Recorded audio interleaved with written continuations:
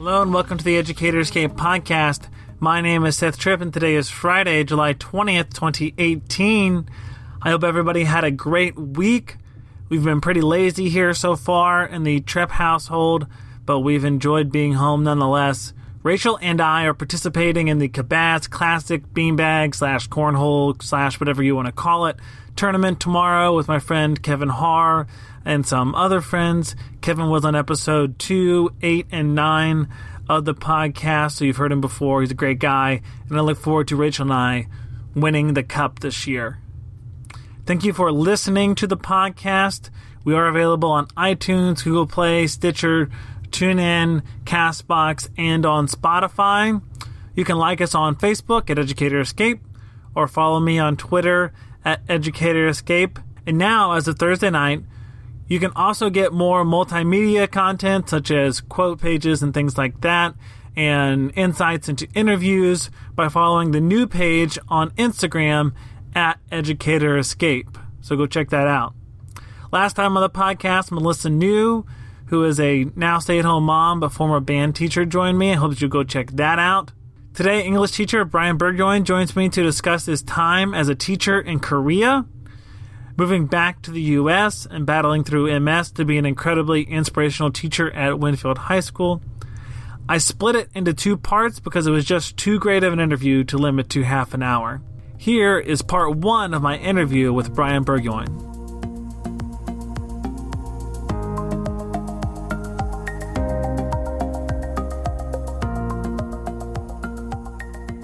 Before I get started in the quote-unquote serious questions, I do kind of like a little, I kind of like get to know you kind of round. Is that cool? Yeah, that's fun. Okay. All right. I asked this to everybody because it's a St. Louis question. Where'd you go to high school? I went to Duchesne High School in St. Charles. Okay. So it's the Catholic prep school near the library. What is the last movie that you saw in theaters? Which one was that? It would have been right before my wife left. Ocean's 8. Ocean's 8. How was that? It was entertaining. You know, I mean, overall, it's. I wasn't looking for anything really deep, but I mean, it was a fun movie. You know, I mean, I like the actresses. I mean, everyone from Sandra Bullock to Anne Hathaway and everybody. I mean, it was a good movie. I enjoyed it. Okay. I was curious. I think that was one of the ones where we're going to wait until it gets to DVD before we go. Oh, yeah. I understand completely. Yeah. I understand. But no, it was fun to watch. Cool. All right. Favorite summertime activity? Or outdoor activity in general? Outdoor activity in general. Probably barbecue.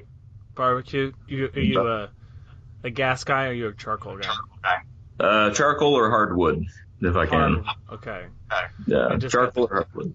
I just got the charcoal this year, and my wife has always grown up with gas, and she's not patient enough for it. So. Yeah, I understand. So nothing ever seems to get as hot as I wanted to, because she's like, "Let's go! Everything else is ready." Yeah, and that's why I always like the hardwood stuff as well, or even the lump charcoal, because once that stuff gets going, it burns hot enough, without a doubt. I've been figuring out some of that stuff too. There's this quick starter stuff. I can't remember who makes it, but I found it, and it's a lifesaver. There you go. All right, last vacation that you took. Vacation. Wow, I guess the closest thing I think would have been to a vacation that I actually took, like where I left to go somewhere, would have been to go visit my wife when she was in Palestine. Is that where your wife is now? No, she's on her way to Afghanistan. What does your wife do? Teaches English. She teaches English as well. Okay. Yeah. Is that that's pretty cool. Wow. Oh yeah. No, she's we met while we were over in Korea. That's where we got married. And then on her way home, she found a job with the U.S. State Department. And that it was a fellowship to go teach English abroad. And she ended up in Palestine for a year, which was fine. And then she came back here for a year. and she was a para at the Zumwalt School District. And even though she's got a master's degree, certifications out the wazoo, the most that she could find around here was a para job. And then, I have a feeling. Yeah. And then recently she got this offer from a private contracting group, and they were like, "Hi, want to go to Afghanistan?" And she's like, "Yeah, sure, why not?" It's wonderful this time of year.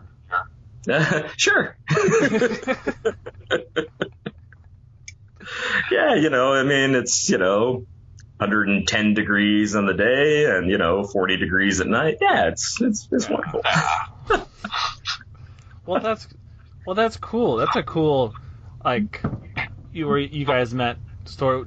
So you guys taught English together at the same school in Korea? Are you in a fellowship program together? No, actually, oddly enough, we met at one of the foreigner hangouts. Actually, okay. We met. The funny story, we met twice. Okay. First time, we were in one of the local hangouts bar called Speakeasy, owned by an Irish guy. I was there at the bar, just after work, meeting up with some friends, and this woman comes over, starts talking to me, and I'm thinking, wow, this is going really well. And I turned around, and at the time I was still a smoker, and I lit up a cigarette, and I turned back around, and she disappeared. Oh, okay. Yeah, I was like, well, huh. And then, even the bartender was like, "Oh, I thought you had a chance there, man." I was like, "Thanks." Thanks, buddy. And then about 6 months later, quit smoking, not too long after that.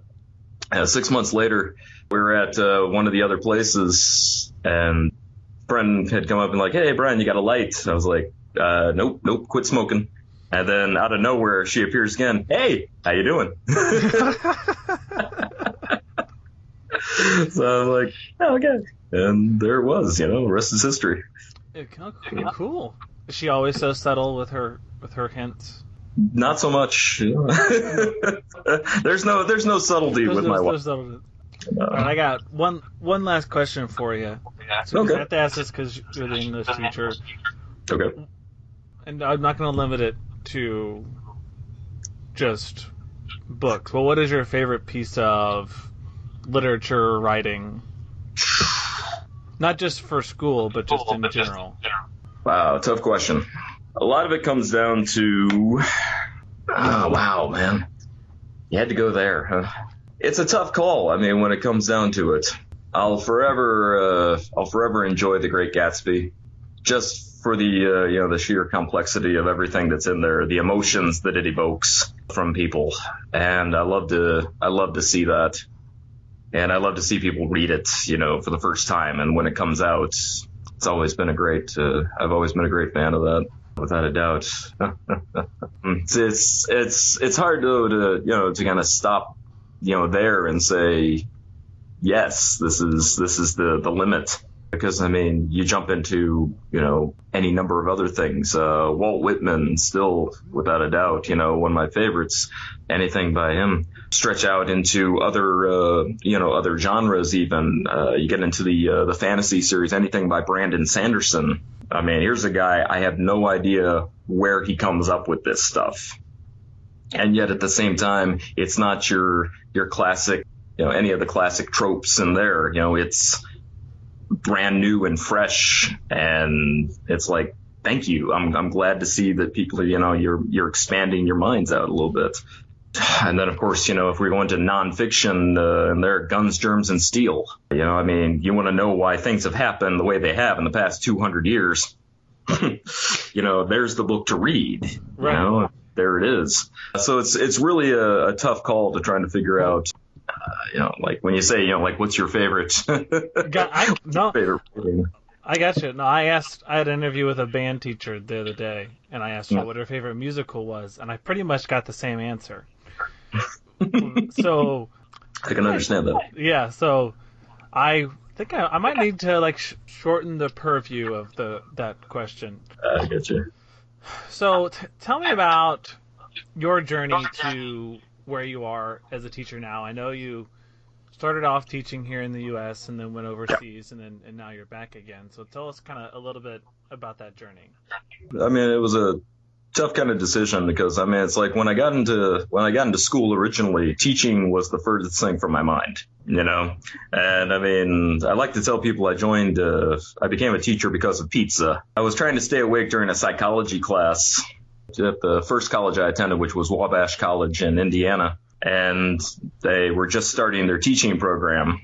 And we had a guest speaker come in. They're like, oh, yeah, we're starting our teaching program. I was like, yeah, good luck with that. And then they're like, yeah, we're having our first meeting today, 12:30. We'll be serving pizza. I was like, I will be there. You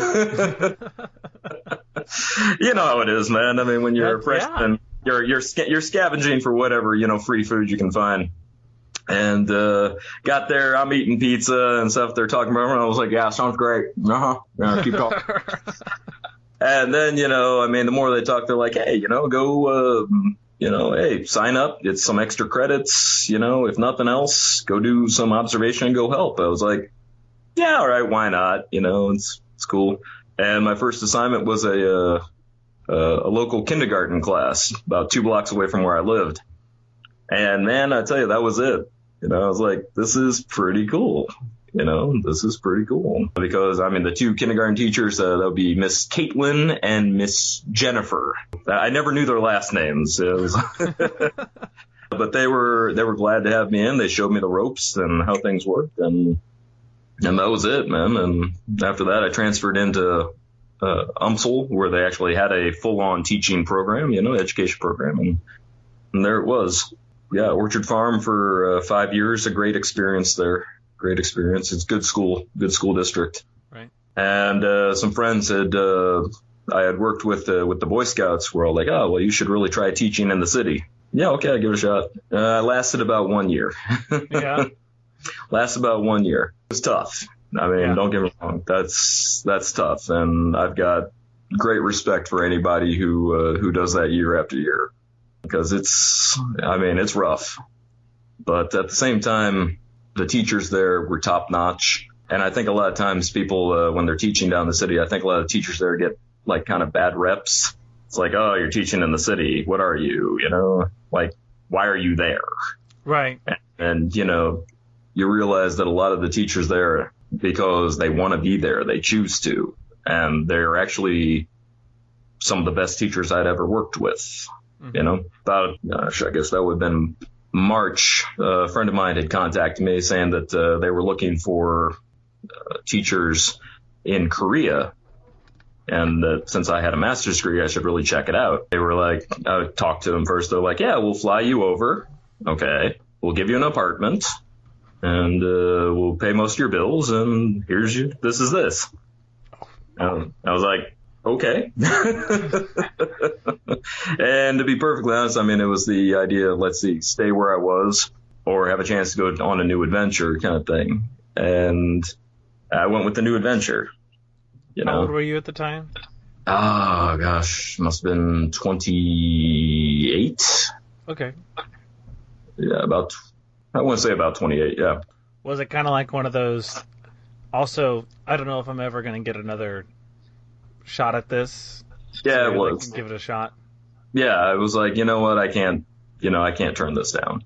It was, I mean, come on, they're paying all the bills and flying me over. Like, yeah, why not? You know, go for it.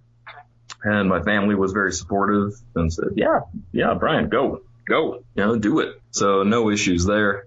I got over there, and the first school I was at was a teacher training facility. And it was really an eye-opener on things. Because you realize that in Korea, they treat teachers with respect. I mean, when you tell someone over there that you're a teacher, the look of respect in their eyes changes dramatically. I mean, it's just like, oh, you're a teacher. Wow. Okay. Teachers over there, I mean, they'll go straight through their training, and someone will go on to get their master's degree before they'll even start teaching. Mm-hmm. But they also have one shot to take their teaching certification test. Oh, my goodness. One shot. After that, you fail it, sorry. You are not a certified teacher. That is insane. Yeah. Yeah, it is. But I mean, that's just goes to show like what they really think of it. You know, it's Right. no, if you're a certified teacher, you're good. After that, I mean, you can be a non-certified teacher, but your job is year to year. You don't know if you're going to have a job after that. Certified teachers are guaranteed a job for life. Wow. Yeah. That's so counter to the United States. Yeah. And I hear about, trying to remember the country. It's one of those Scandinavian countries.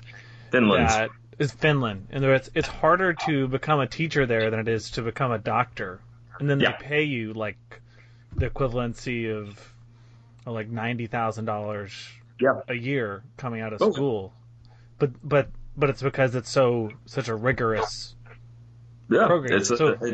It's a rigorous thing. Let's see, Finland, Denmark, a lot of the Scandinavian countries actually tend to have that kind of thing. But also, I mean, they recognize the fact that it's like these are the people that are going to be helping us raise our future leaders. Exactly. This is important. So they back it up with.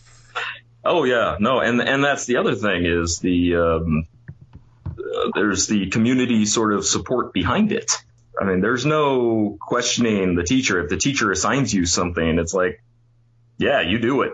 And the parents even a lot of times have your back more than they kind of like how they used to here. But yeah, it's they've got your back without a doubt. Okay. So tell me about your time in Korea. What was that like? You already talked a little bit about it, but what are some of the differences between teaching here in the United States? Because you got a good taste of it before you left, and now you're back. We actually spent more time overseas than you did in the United States. Pretty much. I guess first off, which do you like more? And then second, what are kind of like the differences? I know each has their pros and their cons. But... They do. They really do. Let's see. I want to say I didn't have the traditional sort of experience over there that I think a lot of other people did, because I started off at the teacher training facility, and then after that I was at Chosun University. So I was teaching a lot of university classes over there, which was good. Really enjoyed teaching at the university and really had the opportunity to kind of build up their ESL program there. In the first year, we raised test scores by 300%. Oh my goodness. Yeah. Wow. Yeah. Thank you. Yeah, we were really proud of that, getting that going. So I want to say, so I was dealing a lot with more of the university students at the time, less with the school age, elementary, middle, high school. Right. I was familiar enough with the program to let you know it's kind of Korea takes education seriously. I've touched on that a little bit on this. I mean, but when I say they take it seriously, when you start school, that is what you do. Your day starts at 8 a.m., maybe earlier, and it's going to go until 9, 10 o'clock at night. Daily? Yes. Okay. And then half days on Saturdays. Oh my. For university level? No. That's middle school and high school. Middle school and high school. Cool. Yes. So are they at a physical building for 12 to 13 hours, or is that just how much? Sometimes. Okay. Sometimes. My wife, when she started teaching over there, she was at a middle school. She said that with the middle school, they'd finish up. Her day finished at 3, but the students were not done yet. There were after-school programs, a ton of those. And when I say after-school programs, I don't mean extracurriculars. I mean study programs. Mm-hmm. They're going we have the math program over here, the history thing here. I mean, languages, you name it. And then they'd go into, after that, they'd probably stop off, grab some dinner somewhere, and then they'd go to their, I guess you could call them kind of like Sylvan Learning Centers kind of things. They were going to what you'd call, they call them academies over there, or hagwons. Okay. And it's our private tutoring, basically. And they'd go continue on, and they'd get home by 10 o'clock, do their homework, go to bed. Next day, same thing. It's a wonder that we've fallen behind in the world. Yeah. in our rankings because we get done at 2:45, and you might have something. You might play a sport. There might be an academic team that you're on, but that's. But you also have to look at it in the sense that students over here, a lot of times, I mean, when you're talking about a job or something of that nature, a lot of times they're going to work because the family needs it. Right. There's a difference in that. Mm-hmm. Over there in Korea, it's like no, don't worry, we'll figure it out somehow. Mom and dad will work hours and hours and hours just to make sure. I mean, they'll stress themselves out just to make sure the kid or kids have a proper education. But I mean, also though, I mean that's also the whole thing of like teachers over there. They are completely dedicated to the education ideal. There is no second job for a teacher over right. there. That when I told people that the first time, I was like, oh yeah, I used to work a couple of jobs extra and stuff. They were dumbfounded. They're like, but you're a teacher. And I was like, yeah. But I mean that just goes to show, it's just kind of the idea of like the whole country of Korea really puts itself towards educating their young, even so much so that their academic test, their SAT, they only take it once a year, but the whole country takes it on that day. So much so that they will send out things like, oh, hey, by the way, it's December, I think last year was December 16th. Like, it's December 16th, just to let you know. The tests are tomorrow, so nobody should be on the road tomorrow before 8 a.m. It's like a whole countrywide effort to educate the next youth. The only people that were allowed on the roads were taxis and buses, so that they could actually get the students to their testing centers on time. So would there be any sort of government resources used to help students who couldn't get to school? Yes. Get to school? Oh yeah. If they needed, if there were any things, there was one kid I remember watching this specifically. I was out walking my dog at the time, and sure enough, some kid woke up late, and you could see him running down the street. The police saw him, picked him up, turned on their sirens, and booked him to his place. Oh my goodness. They're like, no, we'll get, they're like, yeah, come on, get in. And like, kid jumped in the car and they took off, man. They will even halt air traffic for the audio portion of the test. So there's no sound. So there's no distractions, no anything. Just, wow. They even tell you don't go to work before 9 o'clock because, I mean, they don't want anything to distract people. Okay. I mean, man, that's the thing, it's like, no, this is what we do. Okay. I'm sorry. I'm kind of dumbfounded because It just seems so, I don't know. It's so crazy to me. Yeah. When kids, they ride the school bus or they drive or whatever. And when they have, a standardized test, I have to go and shut the windows and but then in the middle of a standardized test, sometimes you can get people coming over the intercom system. Right.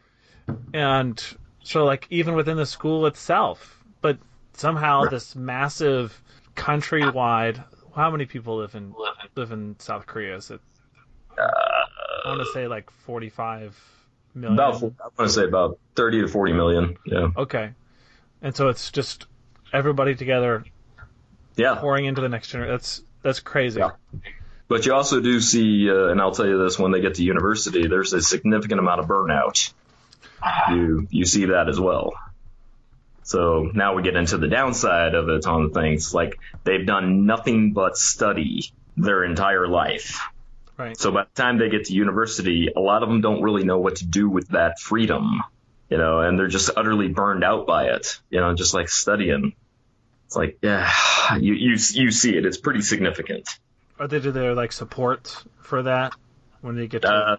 See, that's the other thing. No, okay. There's really not. It's extremely rough. Extremely rough on a lot of them. Yeah, and like you said, it's getting that next level education is much more rigorous than it is. At least I believe in the United States. I think I felt like getting my master's was easier than getting my bachelor's.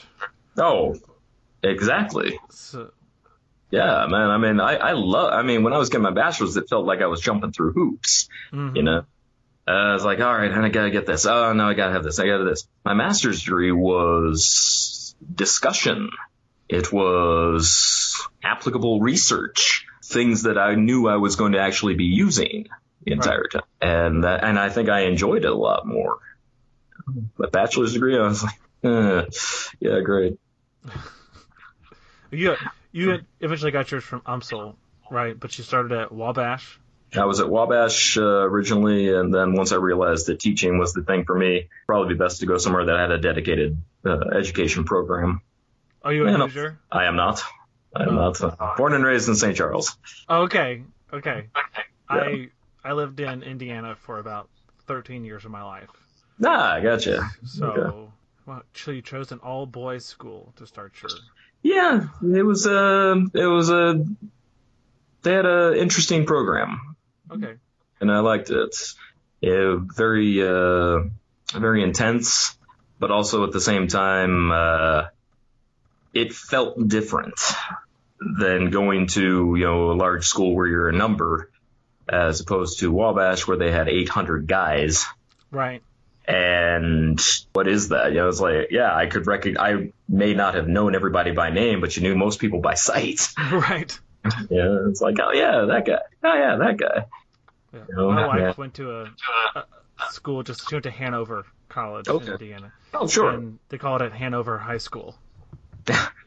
Because it was so small and everybody knew everybody. Right. I don't mean to keep bouncing around. That's the thought that popped into my head. As far as student mentality, how would you compare the American student to the Korean student in terms of their personal viewpoint on education and how important it is to them? I know you said as an overarching state and as the family unit, but is there a whole lot more buy-in into education as for a teenager in Korea than there is for one in the United States? Yes, without a doubt. Students in Korea are, I guess you could say, kind of shown the light at the end of the tunnel. This is what it's for. This is what you're going. If you have this, you can be this. If you do these things, you can have this. And it's very easy for them to buy into that because, they see it. It's like, you want to be a doctor? You study these things. You want to be a lawyer? You study these things. You can do it. And there it is. And also, I mean, there's a lot of competition in class to make sure that you're the head of you're first in class. Okay. To them, I mean, it's literally, there's no points for second place. Right. It's what it is. There's heavy competition to be the top. If you're not first, you're last. Yes. Okay. Like, why aren't you first? What did you do wrong? I was like, there's this Jerry Seinfeld bit about the guy that got the silver medal. Right. And he talks about the guys that were in the 100-meter sprint or whatever it is. Mm-hmm. And they go and everybody knows who the guy who got the gold is. Yeah. And the guy in third place is like, well, at least I got something. Yeah. And then the guy who's second place is going to get asked the rest of his life, so what happened? Did you trip? Did you fall? Did you not hear the gun go off? What? So that's interesting. Yeah. It's a thing, Bo, but it's easy for them to buy in because they see it. Right. If you do these things, you'll get into college, you'll get your college, you'll get your good job. Is there so much? So the American education system seems like everybody should be. It's kind of like a rounded. You're well-rounded as an individual, and so you take all these different core classes and things like that. Are you sort of tracked into your career in Korea as opposed to more the general education track? Very much so. And it comes down a lot of what your family tells you you're going to do.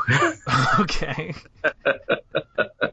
And that's, and that's where it comes in with the whole patriarchal and matriarchal kind of, ideals there. It's like, no. The head of your family is going to tell you how you're going to help the family. And I remember a friend of mine, his wife, she really, really, really wanted to become a doctor. It was a thing. She totally wanted it. And in the end of the thing, as she was growing up, her father died and her brother kind of became the head of the family. And he said, nope, you're going to be a teacher. And you can just stop midway through whatever and you do. she was in high school at the time. So, it's kind of nothing's defined yet. But he was like, nope, you're going to be a teacher. She's like, okay. And she became a teacher, and that was it, and she's a very good teacher. I mean, without a doubt, no doctor for you. Right. So why did you make that decision to come back?